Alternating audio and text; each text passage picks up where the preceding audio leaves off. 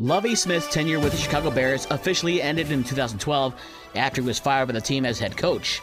However, his influence on the team continues and will for a while to come. Smith was the coach of the Houston Texans last year.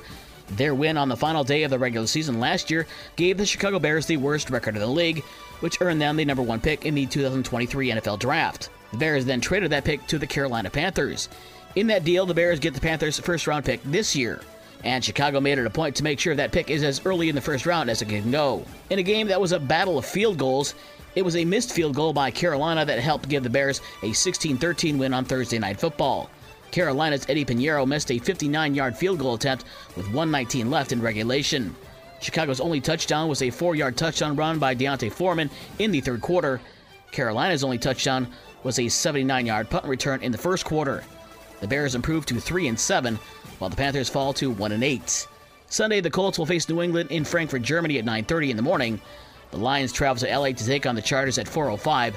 There'll be a 3 o'clock pregame show on Rock 107 WIRX. College basketball, in a game you heard on Super Hits 103.7 Cozy FM, number 4 Michigan State may have had to wait a few days for their first win of the year, but they did get it last night with a 74-51 win over Southern Indiana at the Breslin Center. Tyson Walker led the Spartans with 14 points. Tonight, Michigan is at home to face Youngstown State at 6:30. The pregame show on News Talk Sports 94.9 WSJM is at 6. In women's college basketball, Southern Alabama beat Central Michigan 77-55.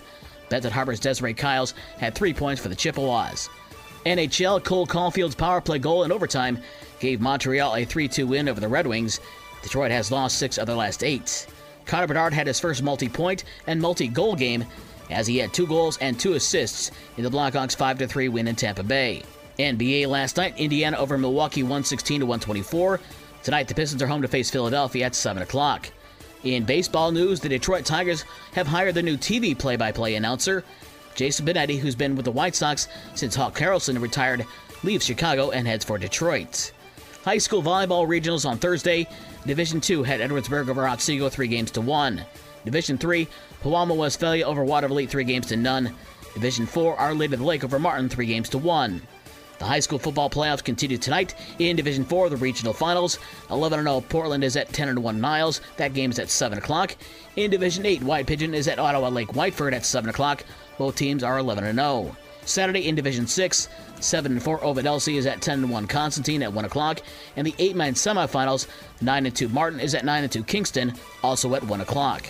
For the rest of the scores from last night and the schedules for today's games, check out this station's website. With your morning sports for Friday, November 10th, I'm Dave Wolf.